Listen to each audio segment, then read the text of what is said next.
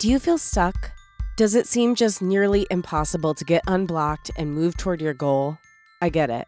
When you've tried every tactic and tip out there, the truth is, it's usually inner work that you have to do in order to move forward. Today's guest has coached some of the most successful creatives out there to achieve their dreams, not with tips and strategies, but rather by going inside and finding deep healing.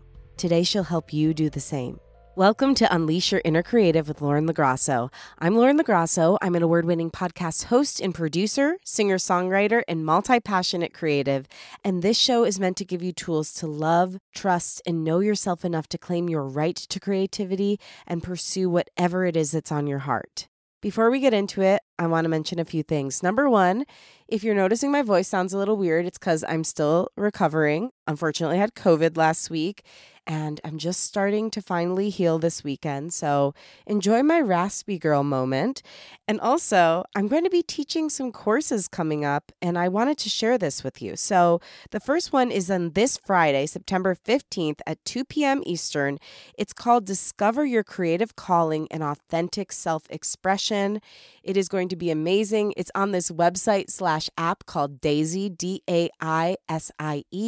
It's absolutely free. It's about an hour long, and I would love for you to join. Again, that's September 15th at 2 p.m. Eastern. Saturday, September 16th, I'm actually speaking also about podcasting and how to make a podcast that represents your brand and business at the Think Pink Persona Power Conference. If you're interested in that, you can get a ticket for it at the link in my bio.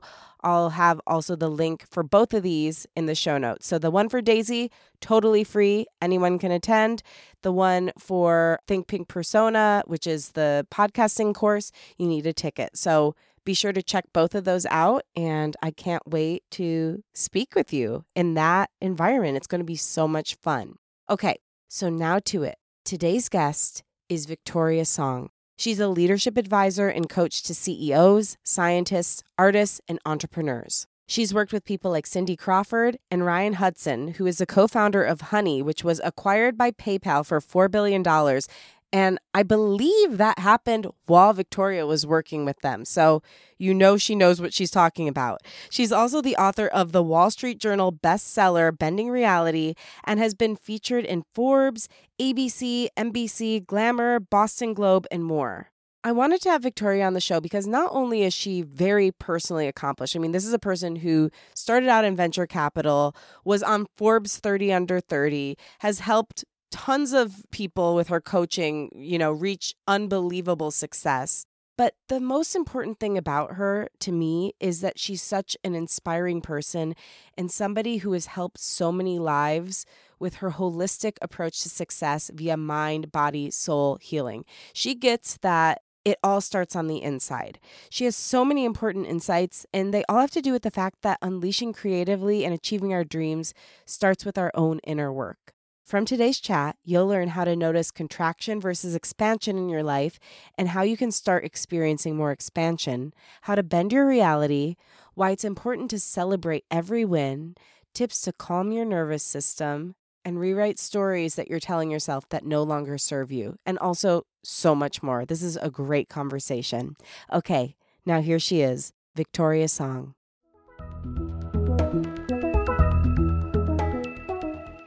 I'm so excited to talk to you today, Victoria, because you are just, first of all, a very calming human. I've been taking in your content all day, and it's really soothed my nervous system. So thank you for being one of the few calming presences on the internet. And also just because this show, the approach that I take to creativity is what I call a holistic one. I believe it's really hard to go after your dreams unless you love, trust, and know yourself. And that's your exact approach, amongst other things, to how you coach people. So I'm very grateful to have you here. Thank you for who you are and just being with me today. Thank you, Lauren. I'm so excited for our conversation. Same here. So I'd love to start with you and your creative journey because I know you have quite an interesting one. You started out as a venture capitalist and got to where you are today really by taking a journey inward. And I wonder if you might share some of that with us. Absolutely. Yeah. So I started my journey investing, and I started when I was 23 years old. And I felt very grateful to have access to, boardrooms and tech founders and being in important decision making. That was great. However, I did feel that very quickly I felt the void of, oh, is this it? Like, where's the impact? Where's the level of mission? And how do I know I'm making a difference? And is this really the best use of my skills and talents? And it did also feel like the tip of the iceberg as far as kind of to your point, like I'm more holistic. So can I bring more than just my intellect and my analytical abilities to this? And with those kinds of questions, I started to have a bit of an existential awakening where I realized that what really mattered to me was supporting founders in dreaming big, but also making sure that they didn't burn themselves out on the way to making those big dreams come true. And I found time and time again, so many founders had it all on paper, but at the cost of their marriages, their family life, their health, really at the cost of everything. Yeah. You said something that really sparked me. You said your intellect. I was just using my intellect. And I know now you talk a lot about somatic healing and being in your body. How did you bring all that energy down from your head into the rest of your body? And how has that impacted your life?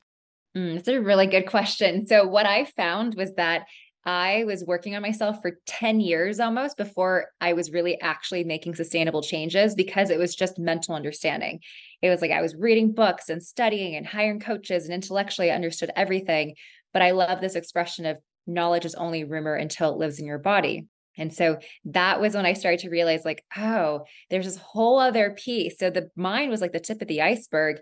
And there's this whole somatic part methodology where it's feeling your emotions and understanding and processing the energetics in your system. So I started to really understand things like the nervous system and how all of these things are connected, like how contractive thoughts create contraction in the body. And then that creates limits on our reality, to even like how a lot of us are avoiding feeling certain uncomfortable emotions that then creates a stack of unprocessed frozen emotion in our system. That's just energy that's not moving through us.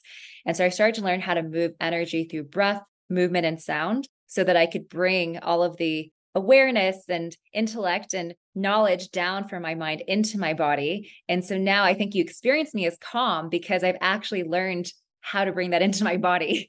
So now my nervous system is calm, relaxed, unraveled. And that's a huge part of my book, Bending Reality, is helping my readers take that knowledge. A lot of them have read all of the books, understand everything, but are still wondering, like, why do I feel stuck? Like, why can't I make lasting change in my life? And so the book is really about embodiment. Wow, that is so beautiful. And you were so ahead of your time because you wrote this a few years ago, right? Yeah.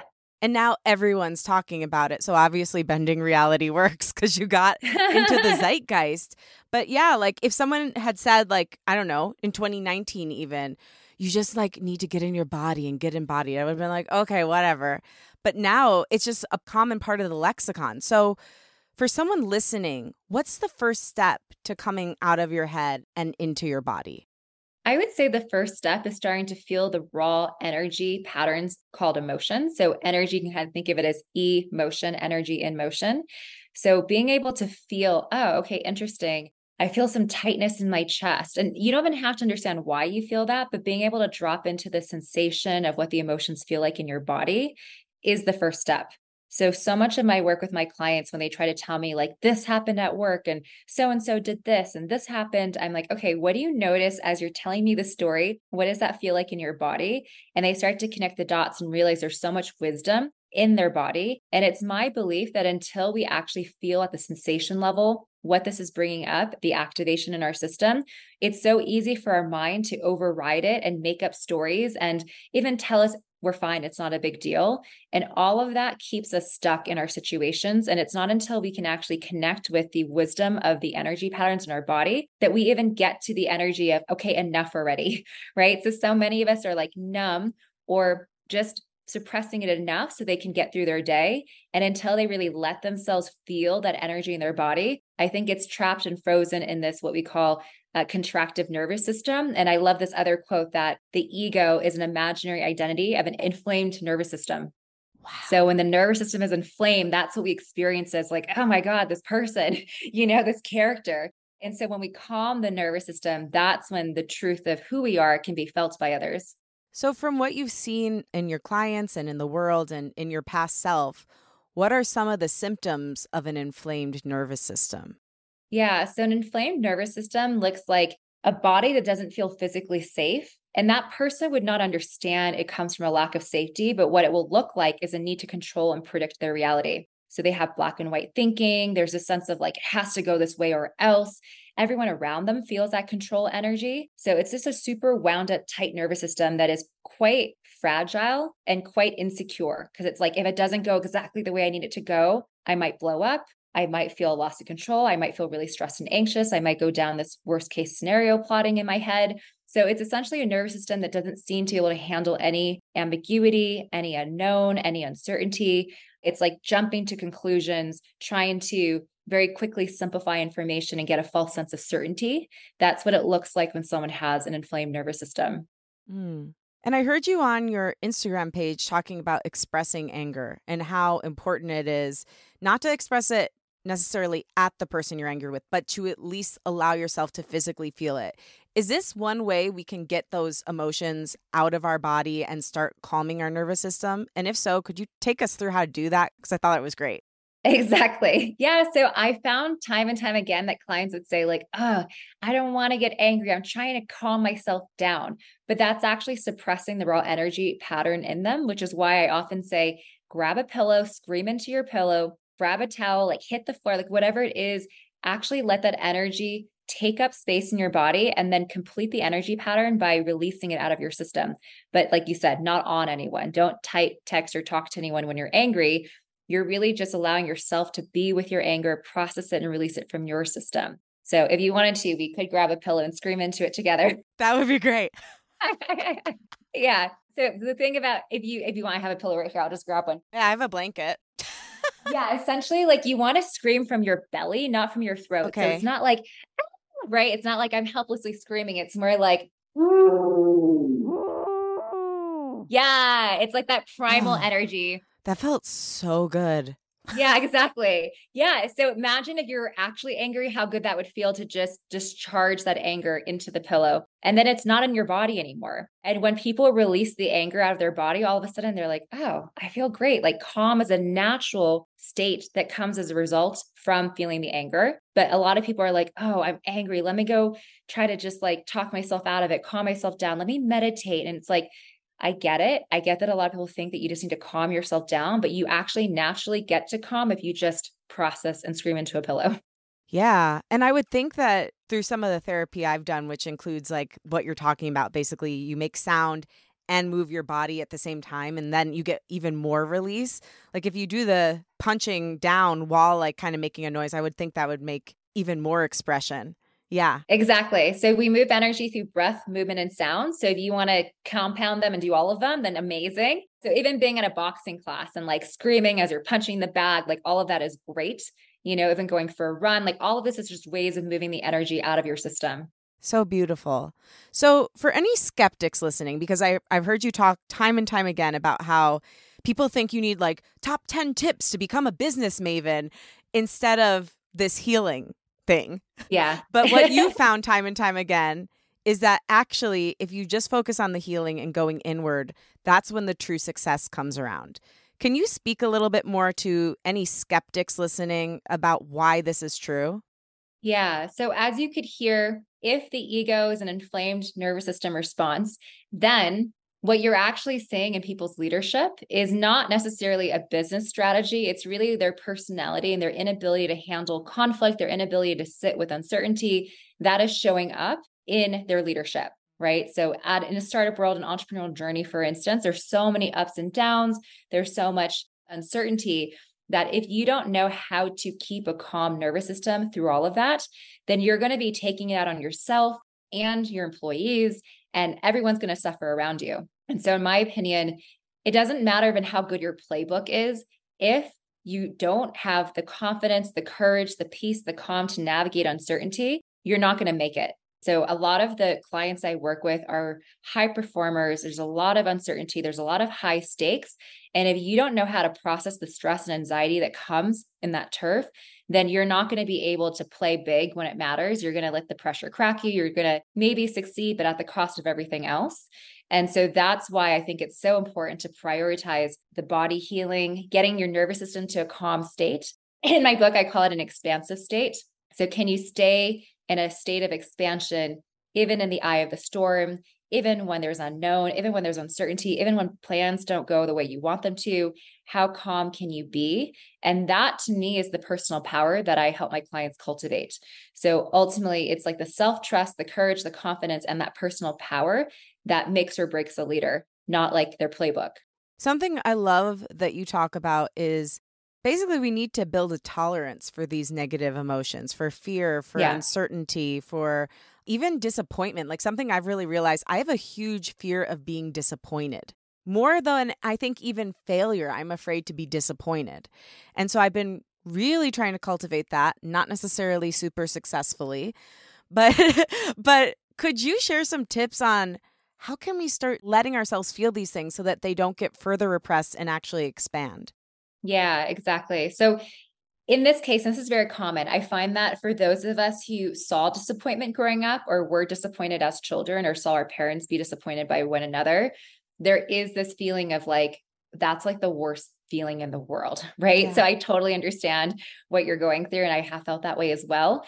And so, where the healing can come in is to actually go and revisit these events that we hold a lot of charge around. So, one of the exercises I have my clients do is to write out all the highs and lows in 7-year increments. So from 0 to 7, 7 to 14, 14 to 21, et cetera. And the clients find as they do this exercise that their life then becomes all about trying to recreate all these highs from their childhood. And then they're trying to avoid people and situations that feel like the lows from their childhood. So if we did this work together, I'd probably discover where your disappointment comes from. And then we would look at healing and resolving those early imprints of disappointment so that everything in your current life that might rhyme with it isn't dredging up all of that memory. It's my belief that when we feel emotions in the present time, it's not just, oh, disappointment now. You're actually getting like time traveled back to the disappointment you felt back then. And that's why the emotion is so intense. It's like, wait, why does this feel disproportional to, like my car wasn't clean the way I wanted it to be? Like, why does it feel like not a big deal? But my reaction is so huge is because you're being time traveled, transported back to the first time you felt that emotion. And that's the emotion that's coming out. This is another reason why we heal instead of just be like, oh, it's okay. Like, we'll just give you a couple if then statements and a 1-pager on communication. It's like, no, we need to heal this so that you don't get all this activation and charge where it takes all of you to try to override your natural response. Because when you heal, your natural response is actually a different kind of response. It's no longer like, I want to scream, but I'm trying to calm myself down. It's actually like, oh, things that used to bother me don't bother me anymore. And that's what we want our clients to get to. Brilliant. I mean, you gave me chills. Also, you're a poet that rhymes with something from our childhood. Put it on a t-shirt. I love that. It's so true, though. It's like it's the weight of everything that's happened. One thing I've realized from looking back at some of the things that I was most disappointed by were that I had rebranded disappointment as failure, and that's why it became so scary to me. But I was really just disappointed and I abandoned ship. And so I really want to do that exercise. It's brilliant. Can we talk about unworthiness? This is something that I think prevents so many of us from really going after or even trying to go after the things that we want. How does this come up for people and the people you work with and people you see? And how do you address it? Yeah, I believe that the seed of our unworthiness actually comes from this conditioning early on where we're taught to be more like this, less like that. We get applauded for these things and punished for those things. And then over time, we start to disconnect to our true nature. And it's all with like the best intentions to prepare us for the world, right? So our parents think that this is good training, but then it continues in school where we're like bullied for these things. And then we get friends and we get liked and acceptance for these other things. And then before you know it, we have this feeling of like, oh, we need to perform and be somebody else and do it like not how we would naturally do it in order to win, in order to succeed, in order to be liked. And then we spend our whole life really with this conditioning of who I naturally am is somehow not enough. I need to show up like this and be more like that. And don't do this thing that I naturally want to do. Like, let me filter myself in order to be acceptable to others. And so I think that that's where that early kind of disconnection to oneself comes. And then we get reinforced everywhere, like in media and culture telling us like, now we have to look like this and have this car and live in this house and travel like that. So we're constantly getting messages about how we're supposed to be. And so I find that this is probably one of the real reasons people start companies, honestly. Like anything we do, our first jobs, our first companies, it's all from this desire to prove that we're good enough. And this lack of worthiness is often the chip on our shoulder, the thing that is actually driving us to succeed. But as you probably have seen, it's what leads to burnout. It's what leads to people feeling like no matter what they succeed, it never feels like enough. It's kind of like having a bathtub without a plug. It's like no matter what rewards or money you get, the bathtub never gets full because you're missing the plug called like, I feel worthy. Until you plug that bathtub, nothing the world could possibly give you is ever going to feel like enough to fill that void. So how do you plug the bathtub? I mean, I know it's not a silver bullet answer. Worthiness Yeah. is a big thing, but where do you start? Yeah. So one of the things that I have a practice of doing now is that and I say we, it's like me and my clients, we go to where we feel like these seeds were planted. And so it's so interesting because to me, when we look at trauma, it's not necessarily the trauma that we are holding in our body as much as it is the thoughts, feelings, and the way we interpreted that event that we are still holding in our body. So if, for instance, a kid felt abandoned or criticized by a parent, it's the beliefs then that they're internalized of like, I'm not safe, I'm going to get abandoned, somehow I'm not good enough, somehow I'm not smart enough, like whatever that parent said becomes the narrative that they have. So in my work, we actually go to some of those moments where that was created, that story, that narrative. And I help them feel and process through the emotions at the somatic level. So the sadness, the grief, like it's very common for my clients to be crying in sessions with me. So that's a warning. So after they feel through all the emotions around that narrative, I create a new imprinting. So I create like a custom healing guide that sounds a little bit like hypnotherapy, but essentially I take the patterns that would make them feel whole, accepted, self-trusting, and I create a narrative, a new patterning for them so that we can rewire how they feel about themselves. And they listen to that every day for 30 days. So it's like we go to the core and we extract it like it's a cavity, and then we put in new imprinting that is in the direction of how they want to feel. And then that's the healing process in the next 30 days. Wow, that is so incredible. Are any of these practices that you're discussing things that you teach? I know you've got a ton of courses that you teach in your courses as well. Yeah, it is actually. So my newest course is called Bending Reality Body Edition. And I have found that women particularly, but there's actually men in the course too, have unhealthy ways that they relate to their body, their self-image, food, emotional eating, stress eating. And so I have found that a lot of the imprinting, what we're talking about around trauma, also happens like psychological, emotional, physical, sexual trauma can result in not feeling safe in our body, which then leads to different ways that we relate to our body and food. So in that course specifically, everything I just talked about is a huge part of it. So it's probably one of the deepest healing journeys that you can go on with me because we understand somatically where is your body actually holding extra weight because it doesn't feel safe. And where is your body carrying weight because of the way it's relating to food right now? And where do you maybe have a distortion of how you even see your body because of certain things that may have happened to you when you were younger? So that's all part of that course, for instance. And to different levels, different degrees, all of my courses have different focus areas. Yeah. Oh my gosh. Well, I love the way you described it because I mean, kind of miraculously, but you have a method to it. Lost 20 pounds in 2 months. And you describe it as releasing weight, which I think is so interesting. Why do you use that terminology? Yeah, because to me, I felt that I was carrying extra weight from everything I just described. So whether it was physical unsafety or actual physical trauma and pain and that it was emotions that were unprocessed, it was like as soon as I shed the shame, even like the self-criticism, the self-disgust, like sometimes we really do think a lot more harshly about ourselves than we even want to admit publicly. But when I was able to heal all of that, I just started dropping weight. It was just releasing and shedding off my body. It was almost like all of that self identity that was negative, I was holding on in the form of extra weight. And so to me, it's like becoming right size. It's not, I don't teach the course to help people lose weight, but it's more like, how can we get you to your right size, the version of you that naturally arises when you love yourself and you love the way you look in the mirror? So to me, it's like you do the inner work and then we trust that it manifests externally. And that was really what I did. It was like, instead of focusing on my diet and exercise and trying to change the external, thinking that maybe then I'll accept myself, I learned how to heal and accept and love myself. And then the weight dropped. Yeah. And I mean, I think we've all seen something like this happen, whether it was as literal as like what you did and you really went inside and healed and then saw the weight come off, or like if we leave a toxic situation and suddenly we lose weight, or we're in a toxic situation and we're gaining weight and we don't know why because we haven't changed anything about our diet or exercise routines. Yeah. It's like inflammation. Yeah, it truly is. Yeah, it's just amazing.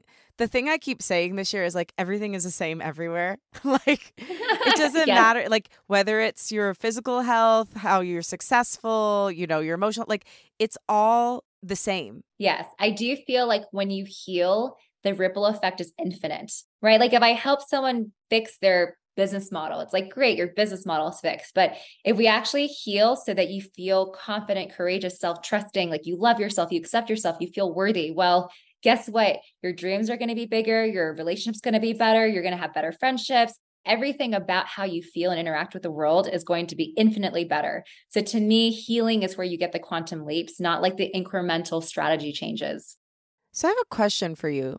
Once you've healed a lot of these major things, how do you keep that healing going? Because for me, anytime I've transcended like one platform into the next, like I still have to do things to maintain it or else it can go away almost as fast as it came.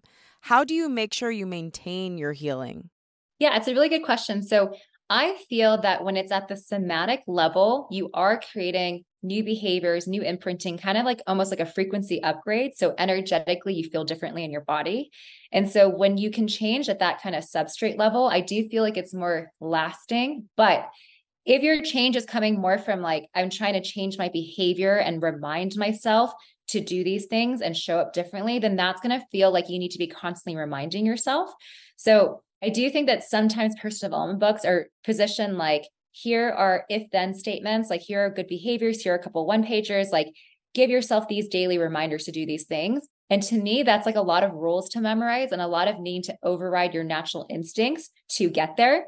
So I feel that when you actually unravel the nervous system and create peace and calm so that that's like a natural baseline, then it becomes a lot easier to speak more calmly, to be more kind, to be more empathetic, to be more considerate. So in my experience, if it's really at the somatic level of your being actually shifting, I feel like everything we want is really a byproduct of that, right? So when we feel worthy, we are braver. When we feel like we're enough for our dreams, then our dreams are bigger. Like everything comes about from how we feel about ourselves, you know? So it's not even that we have to change, it's that we have to actually love who we are. And from that place of finally accepting and loving who we are, like your point, like trust and love yourself and create from there. From that place, I do feel that everything else we think we want is like a natural extension of coming from there. Yeah. Yeah, when you said that, it really made sense. It felt like what you need to do is peel back the conditioning enough to love the beautiful, brilliant person you've always been, but you kind of got hidden underneath other people's opinions of you. Yeah, it's like an onion. That's exactly the metaphor I use in the book, that like all the conditioning, all the programming, it's like layers of an onion, all the contraction that we have, it's because we're not ourselves. And I think actually our most expansive, highest self is our true essence. But we feel like we're striving for our higher self when actually who we naturally are is that. But then we've layered all this like insecurity and unworthiness and contraction and beliefs and interpretations and meaning that we make that create all these layers of an onion that make us feel like, oh my gosh, I don't even know who I am or what I want. But when we peel back those layers, we get to the truth of who we are. So we've talked about your amazing book a few times.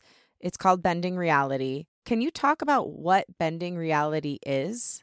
Yeah. So I named it Bending Reality because I believe we're always bending our reality. It's just many of us may be bending it out of our favor without realizing it. And so the first framework I give in the book is contraction versus expansion. And essentially, like contraction is what we feel when we're talking about, which is like unworthiness, fear, doubt, second guessing ourselves. It often happens in the entrepreneurial journey because there's so many ups and downs and uncertainty. So you can kind of think of contraction as the state that most of us unconsciously are operating from because there's just so many unknowns, right? So the thing I often ask people is like, okay, think about an event that happened this week that didn't go the way you wanted it to. And immediately when you feel into that, you're like, oh yeah, I don't like that. My hands are sweating. My chest is tightening. Like my breathing is changing. I don't want to think about this anymore, right? Like that's a contractive state. And then the opposite state I call expansion. And in this state, this is where we feel grateful and open and excited and hopeful. And so if you think about an event that did go the way you wanted to this week, chances are when you tune into it, you'd feel like a smile across your face. You'd feel good. You'd feel your chest open up somatically. You feel like your breathing slows down and it's deeper. You're sitting up straighter. Your chest is open.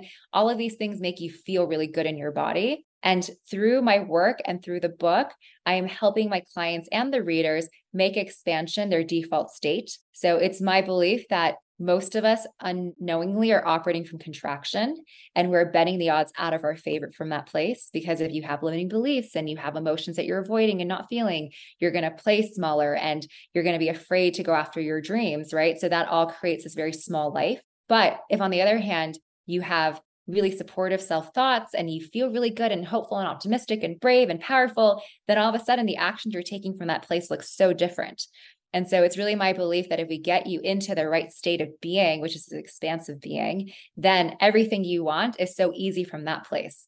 Yeah. And I heard you talk about how a lot of times you'll bring these ideas to clients and they're like, okay, so how do I just always be expanding? Like, I just want to always expand forever and always for the rest of my life, every minute of every day.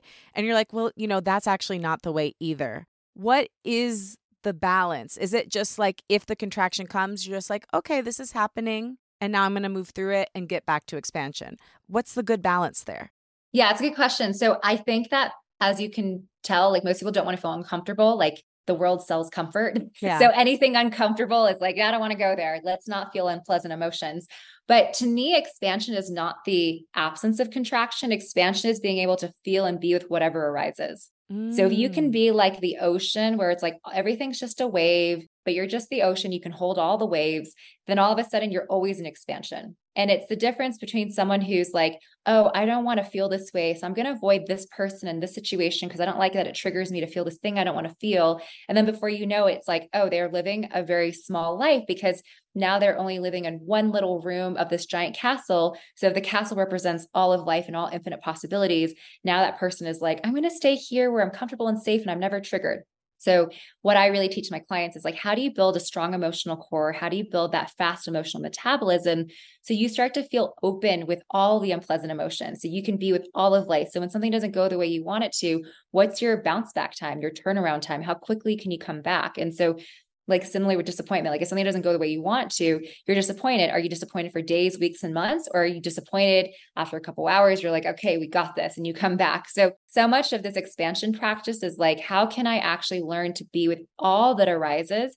Because have you ever had like a good cry where after you feel the emotion, you feel amazing after? Every time, baby. Yeah, exactly. So that's it. Like I teach my clients, I give them the muscle memory of knowing that once I go there, I feel great after. So then you get to be in expansion always because now you're not trying to avoid anything from happening because you can feel everything. So once you know there's no emotion you're avoiding, you feel like really invincible. You're kind of like, wow, life, bring it. I'm no longer trying to avoid any person or situation from happening to me. Like I know no matter what, I'm going to be okay. I can handle it. And that level of courage and personal power becomes very unstoppable. Yeah. And it seems like what you're talking about too is self-trust, which I think is such a huge part of unleashing creatively. How have you worked toward building self-trust? Yeah. So I feel like self-trust is the greatest high, like nothing beats feeling like you trust yourself. And it really wasn't easy. When I first started this work like 15 years ago, I was someone who was so indecisive. I couldn't even order on a food menu, let alone like do anything big and trust myself. It was like I needed to consult everyone. I had psychics, I had coaches, I had mentors. I had to like have a poll and ask everybody else what they thought before I made a decision. And then as I've done this healing work and I connected to my truth and I now know how to listen to myself, I do have like an inner intuition and like an inner trusting voice that I have found that today I probably trust myself more than anyone I've ever witnessed trust themselves, which might be good or bad, but I really do have that level of trust today. And one of the things that I think has allowed me to do that is to become the kind of person that really feels like, wow, when I say I'm going to do something, I do it. Like I've been building evidence and building a case for, wow, I can trust myself. Like I'm trustable. And so something as simple as whenever you write down your goals, small, medium, or large, write them down so you can recognize, wow, I'm crossing this off because I said I was going to do it and I did it. And I know that sometimes like we love to-do lists because we have that sense of accomplishment, but I actually think you're also sending a really strong message to yourself, which is oh, I put this down on paper and then I get to cross it out because I followed my word. Like my word is law. I do what I say I'm going to do. So that's one of the, like the easiest low hanging fruit that everyone can start doing is like get in the habit of writing down everything that you are wanting to make happen so you can show yourself evidence of like, oh, I do what I say I'm going to do. So that's one thing that I've done. And then I would say another thing that I created over the last 10 years was like what I call a hero folder. So I was like building up a case for myself. Oh, I love that, Victoria. That's so beautiful. Thank you. So like everything went in there. Like it used to be even be like college admissions, like teacher recommendations, like everything possible that anyone has ever said that was positive. Or as I progressed in my career, it was like accolades and, articles written out, but I put all of that in that folder. And so I was often revisiting this. I even framed in my little corner of my bedroom that's not really visited, when friends come over, I put this little corner, just like things that I'm really proud of. So I was constantly reminding myself and anchoring myself into these things that I'm proud of, like showing myself what I'm made of, reminding myself that I have way more courage than I maybe realize in the moment. That's been like the two practices that have built up my trust. Those are both so beautiful. And I love that. A hero folder. What a beautiful thing for all of us to think about, because something interesting I've noticed, I produce shows outside of my own too. And on one of the shows, the host always reads the guest bios every time they come on. Almost every single time after they read their bios, they're like, I did that? Oh my gosh. Totally. It's so easy for us, for all of the wonderful, amazing things we've done personally and professionally, to just evaporate out of our minds and our consciousness. And it's good to have a reminder, like on those days when you are feeling disappointed, hey, I've done some things. Yes, exactly. No, I totally understand that. I relate. Every time someone reads my bio, I'm like, you made that sound really good. Well, you made that sound really good. They just read it. Okay. I love this thing you talk about with the thermostat for the good things in our lives. How sometimes when things get too good, they feel bad and they turn the thermostat down, or they just like have a limit and they kind of create a worse reality than where they're going. What is the thermostat? How can we increase our thermostat for goodness? Yeah. So I believe that we all have this thermostat that we set at that's like normal. It's like our comfort zone of how much goodness we are used to. And anything more than that, we're kind of like, that's too good to be true. More money than that? No, that's impossible. More love than that? I don't know about that. Like more connection? That's uncomfortable. Right. So we all have this baseline of like, this is normal. This is my comfort zone. And I find that so many clients want more money, more connection, more love. But then when we get down to it, we realize that they have these unintentional caps on how much goodness they're letting into their life. So a couple questions I would leave your listeners with is like, think about how much time off can you even take from work before you start to feel restless?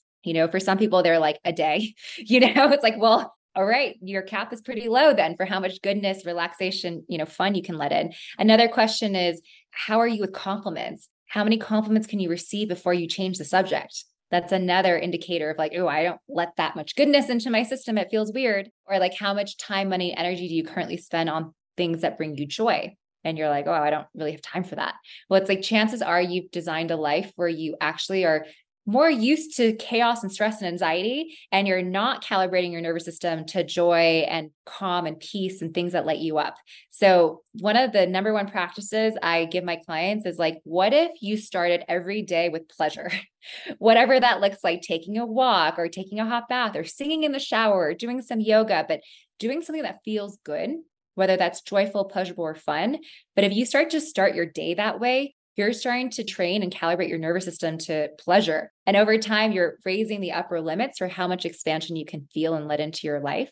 And so much of my work is helping my clients, again, like normalize expansion so that leading and operating from expansive states is easy and like a default state for them. Another thing you can do to raise your upper limits is to celebrate.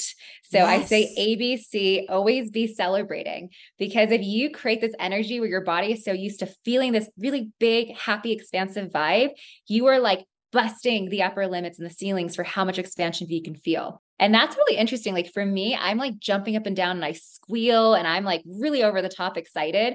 Whereas I can tell some people, it's like, you couldn't even tell they have like a poker face. So it's something amazing happened and they're like really cool about it, And so I often tell my clients, like, you spend all this time and energy on stress and anxiety, talking about problems, putting out fires. But then when you celebrate or when you win, you don't even take the time to like lock that energy in. So you're kind of teaching your body that, oh, we don't really care about the wins. We just care about the problems. And so I actually think you can train your body to win more if you make celebration a more familiar energy in your body. So brilliant. I wanted to ask you about that. So thank you for bringing it up. I think that this is such a chronic thing in our culture. I don't know where it comes from. Like, I mean, I do think that we have a thing where like we don't want to be too big or take up too much space or, God forbid, feel good about ourselves. But I love this piece because I'm thinking about so many amazing things that happened in my life and how I just like experienced them and moved on. Or sometimes I experienced them and felt miserable the next day. And I even think about like this time. So I write music too. So cool. It's so much fun. But it got featured in People magazine. And it was like the biggest thing that ever happened to me, you know, like totally unexpected. I'm not even close to like being celeb status. So like it was huge for an indie artist to get that feature. And I felt really good about it. And then like 3 days later, somebody I worked with like reprimanded me for the article. I spent the entire day crying. It totally knocked the joy out of me. And I think I have like this complex now from that and other things about like, if I have success, I will be punished. People aren't happy for me. Yeah, I'm not allowed to celebrate because there's going to be punishment inevitably on the other end if I'm seen. I think a lot of people have things like this out in the world, like where they've been punished when they've taken up space or had some form of success. What would you recommend for someone like me on how to, first of all, retroactively celebrate, but second of all, reframe that limiting belief?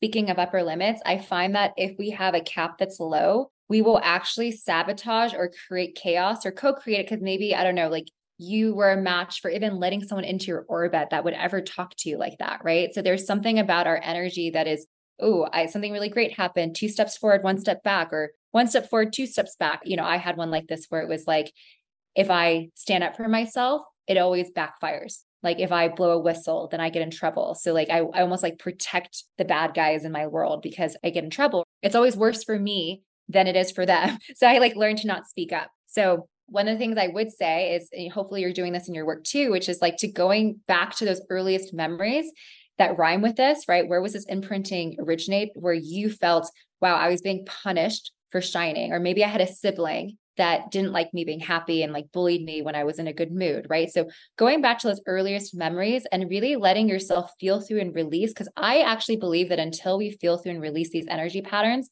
we unconsciously walk around with like a puzzle piece. And then other people who are like the perfect puzzle piece match to bully us feel that in us. They're like, ooh, you don't know you're worth it. There is a part of you that plays small. There's a part of you that feels like I can put you back in your place. And then that person unconsciously feels that from you and then does exactly the very thing that kind of rhymes with something that happened to you from your past.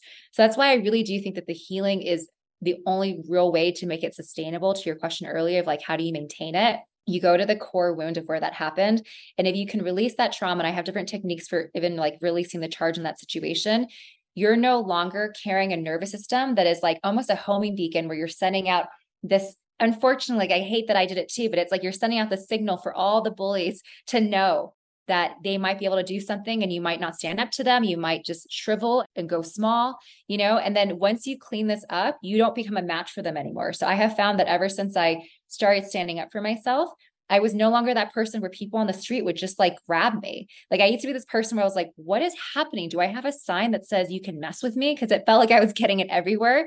But then once I was able to heal and recover this, and also through some of that healing work that I talked about with like the hypnotherapy, I now notice that when I walk out, I'm carrying myself different, and energetically, people feel like, ooh, don't mess with her. Like she's like the wrong person to mess with.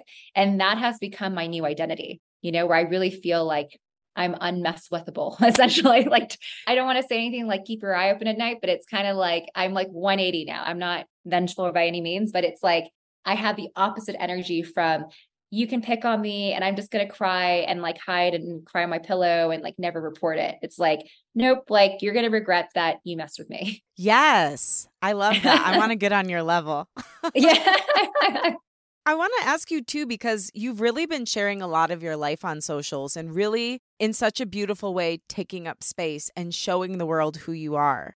Did you have any barriers? Because I know it's hard when you're in a supportive role for other people to step up to the plate and say, hey, I'm here too. How have you claimed your own dreams and your own desire to like step forward. Yeah. How have you done that? Because I know that's difficult when you're in a supportive position. Yeah, it's a really good question. And I would say that if you've been watching my social media in the last couple months, it feels true. But before that, it wasn't how I taught and it wasn't how I operated. I had different stories. I had a similar story to you, which is that people aren't naturally happy for me. Like if I'm too happy, I'm going to lose friends, or maybe like people will be mad or jealous or envious or just be triggered by me. So I had this feeling of like, well, I don't want anyone to not like me. So I'd rather just like not make anyone uncomfortable or feel less than around me. So let me just like act more, whatever, smaller. And then I also had this story that people only want my teachings and they don't actually care about me. So I was like not making anything personal. It was just like, let me just give you the theories. Let me make it all about you. But then I did find two things were happening. One was that people were able actually to learn way better from me when I was able to teach more from personal story. So I started to have clients say things like, wow, thanks so much for sharing your personal story. Like it totally helped the lesson land. Like the teaching by itself wouldn't have landed as deeply without the story. And I do think that that's kind of the point of stories, right? So whether it's writing music, but it's like a good storyteller, it's like that helps the lesson land deeper. So that was one thing. But then also, I believe as part of my 20 pounds weight release, the same parts of me that were holding onto the weight out of shame or not wanting to trigger people or not wanting to shine or be visible were the same parts that were also keeping me from showing up fully myself on social media. So I found this really powerful thing happen is that the safer I felt to release the weight and I didn't need it anymore as protection, the safer I also felt being visible, the safer I felt being like, okay, this is who I am and I'm allowed to have it all and people are still happy for me. And that's been like the biggest rewiring when we often wait for the other shoe to drop, where I still can feel it at times is I'm like, was that too much? Like, am I too happy? Is someone going to be mad at me because I'm so happy? Kind of like to your story. So I can feel that there's still a part of me that's a little bit like, can I come out? Like, is anyone mad? But I now have the evidence because I'm so lucky that I have a lot of amazing clients and I feel very appreciated and I feel very loved. And so that reinforcement has continued to make me feel safer to show up. So I think it's essentially doing the inner work, but also making sure you're looking for evidence of the new story. I think when we're in fear, we're looking for evidence that I knew it. I'm not safe. I knew it. People are mad at me. I knew it. I always get punished when good things happen. But when we're in the process of writing a new story, we have to be like vigilant about finding good evidence. Like we have to make it our job to find proof that we're writing a new story. And that's what I've been doing. It's like, whether it's in friendships or my client life or my personal life, every time something happens that I know is a new story I'm trying to write, I register it and I remind myself so that my mind, body, and heart really processes as my new reality. Yeah, so beautiful. I mean, I love it. So please don't stop. I love your relationship also. I love your love. Oh, It is so thank you. beautiful. I'm curious for you for that one because I know how much a partnership, the right partnership or the wrong partnership, can affect our trajectory and our success. How has finding that kind of life affirming love influenced you, your business, and what you think is possible for your life? Oh, just you asking that makes me want to cry. I would say that before meeting my current partner, I don't think I've ever felt anywhere that I could be imperfect, like whether it was in my career, how I show up as a coach, how I show up as an investor. I really felt that it wasn't safe to be messy. It wasn't safe to be imperfect. Like I couldn't even admit being wrong because if I admit being wrong, then I'd be admitting that I'm imperfect and I would feel unlovable and unworthy if I ever was wrong. And that was like my conditioning that led me to be an overachiever. So it was like, there was a little bit of a gift in the wound. However, I would say that meeting my partner, James, he's not my husband, as of June. Congrats. Thank you. Yeah, we just got married this summer. He's the first place in my life that I feel safe being imperfect. Like even when I mess up and I say something I didn't mean or raise my voice and I'm like, I'm sorry I did that. He'll even tell me like, that's okay. That's not who you are. Like, I know that that's like from what you saw growing up and don't worry. And I can feel how he doesn't make it mean anything about me. And it's like truly the greatest gift ever is that for the first time, I feel like it's safe to be this raw, messy, imperfect, trying to grow and evolve version of me that's not perfect yet, not fully baked yet. And honestly, it's also made me able to grow faster. I think that if I were in a relationship where I felt shame or blame or criticized whenever I messed up, it would make my growth and evolution so slow because I would just be like hyper vigilant and hyper defensive whenever I messed up. But because he's so loving and accepting, it's like, oh, I can be messy and oh, like he still loves me. Okay, well, it's not that bad. I can change these things. And before I knew it, it's like I've become such a better version of me because I had that like safe space to grow. So beautiful. May we all have something like that allows us to change our own inner voice, because what it sounds like is in him loving you, it made you think, well, maybe I could be less critical of myself too. Yes, Yeah, absolutely. that's so beautiful. Speaking of the inner critic, outside of having an amazing partner, how do you address that voice within you, especially a voice that has been repurposed as your own? I've heard you speak about how, a lot of times that inner critic voice isn't even our own voice. It's just kind of taken on our voice. How do we change that voice in our head into something much more supportive? Yeah. So I would say for myself, one of the greatest evolutions that's turned my inner critic into like an inner cheerleader. So I'm really happy to say that like I very rarely catch any negative voices toward myself. But the journey to that was a couple things. So one is I ask my clients to catch all of these negative voices, especially the recurring ones, so you can kind of understand the pattern of how you're talking to yourself. And then once you have that list of all these, limiting beliefs or negative self-talk, I have them go through this exercise of what I call like finding an incrementally more expansive thought. So it's not a 180, because I often say like you can't go 180 because you're going to feel like you're lying to yourself. So if I feel like nobody likes me and I'm like trying to convince myself that everybody loves me, that's like too far of a jump. So I say, okay, can you go incremental? Like, what's 1 degree better than nobody likes me? Well, I do have some friends. Okay, that's true, right? So you kind of start with baby steps until you find the relief. So at least it's neutral. It's no longer a charge of negativity. And then you slowly expand upon that. So you're like, okay, I have some friends. That's true. Okay, what else is true? Well, I do feel that the people who really know and like me actually get who I am. And the people who don't like me, I kind of feel like they don't really even understand me. Okay, that's true. That feels a little bit better. And then could it even be true that the right people for me accept me for who I am and maybe anyone else doesn't really matter? Yeah, okay, I can believe that. So you can see I'm not trying to go, oh, my new mantra is everybody loves me. It's like my new mantra is just like something that's incrementally better that I can believe. So that's like one way to combat the inner critic, is just to subtly find incrementally better feeling thoughts, almost like you're climbing stairs, right? So not going from like stair 1 to stair 20, but like what's stair 2 sound like? What does stair 3 sound like? And over time, you'll find that you have this muscle memory where your inner critic doesn't have the last word anymore. So if your inner critic says something like, this is probably not going to work, and then you might have another voice that's like, but what if it does work? Like maybe it could, right? And you start to like more naturally talk back to that inner critic because you're in this habit now of finding the more expansive thought. So beautiful. Victoria, you are just a delight. You're just a beautiful light in the world. I know you also just like help companies make millions and billions of dollars through this incredible healing. I mean, it's just, you're a wonderful human. It's been an honor to spend this hour with you. I had a million more questions. We're not going to get to all of them. I guess if you could leave the listener with one final word of wisdom, like the whole point of the show is to help people claim their right to creativity and take up space. What would be something, whatever your intuition says, that you'd like to share with them? Yeah, I would say that the thing that came to mind as you were asking that question was I want everyone to feel how, if you're here listening today, then you have your needs covered. Like you are safe, you have food, you have shelter. And I think that oftentimes we create this unnecessary panic and urgency about our goals and our wants because we think like it needs to happen or else. And so we've taken this really beautiful, expansive vision and we've turned it into this contractive, like we're walking a tightrope now. It's like we have to make this thing happen. And so I would invite everybody to really just tune into their life and just feel how the fact that we're alive, the fact that we are safe, like we have our needs met, that's already everything. Everything we need, we have.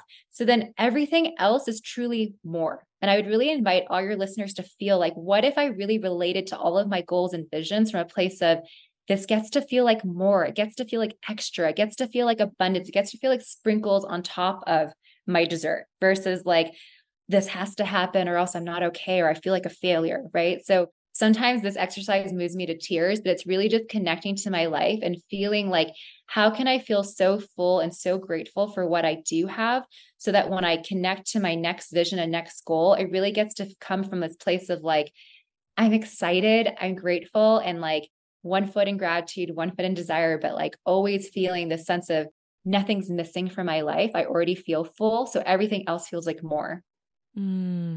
So, so beautiful. Thank you so much for everything you shared. And most importantly, for who you are. You're an amazing person. I'm grateful. Thank you, Lauren. Such a pleasure to be here.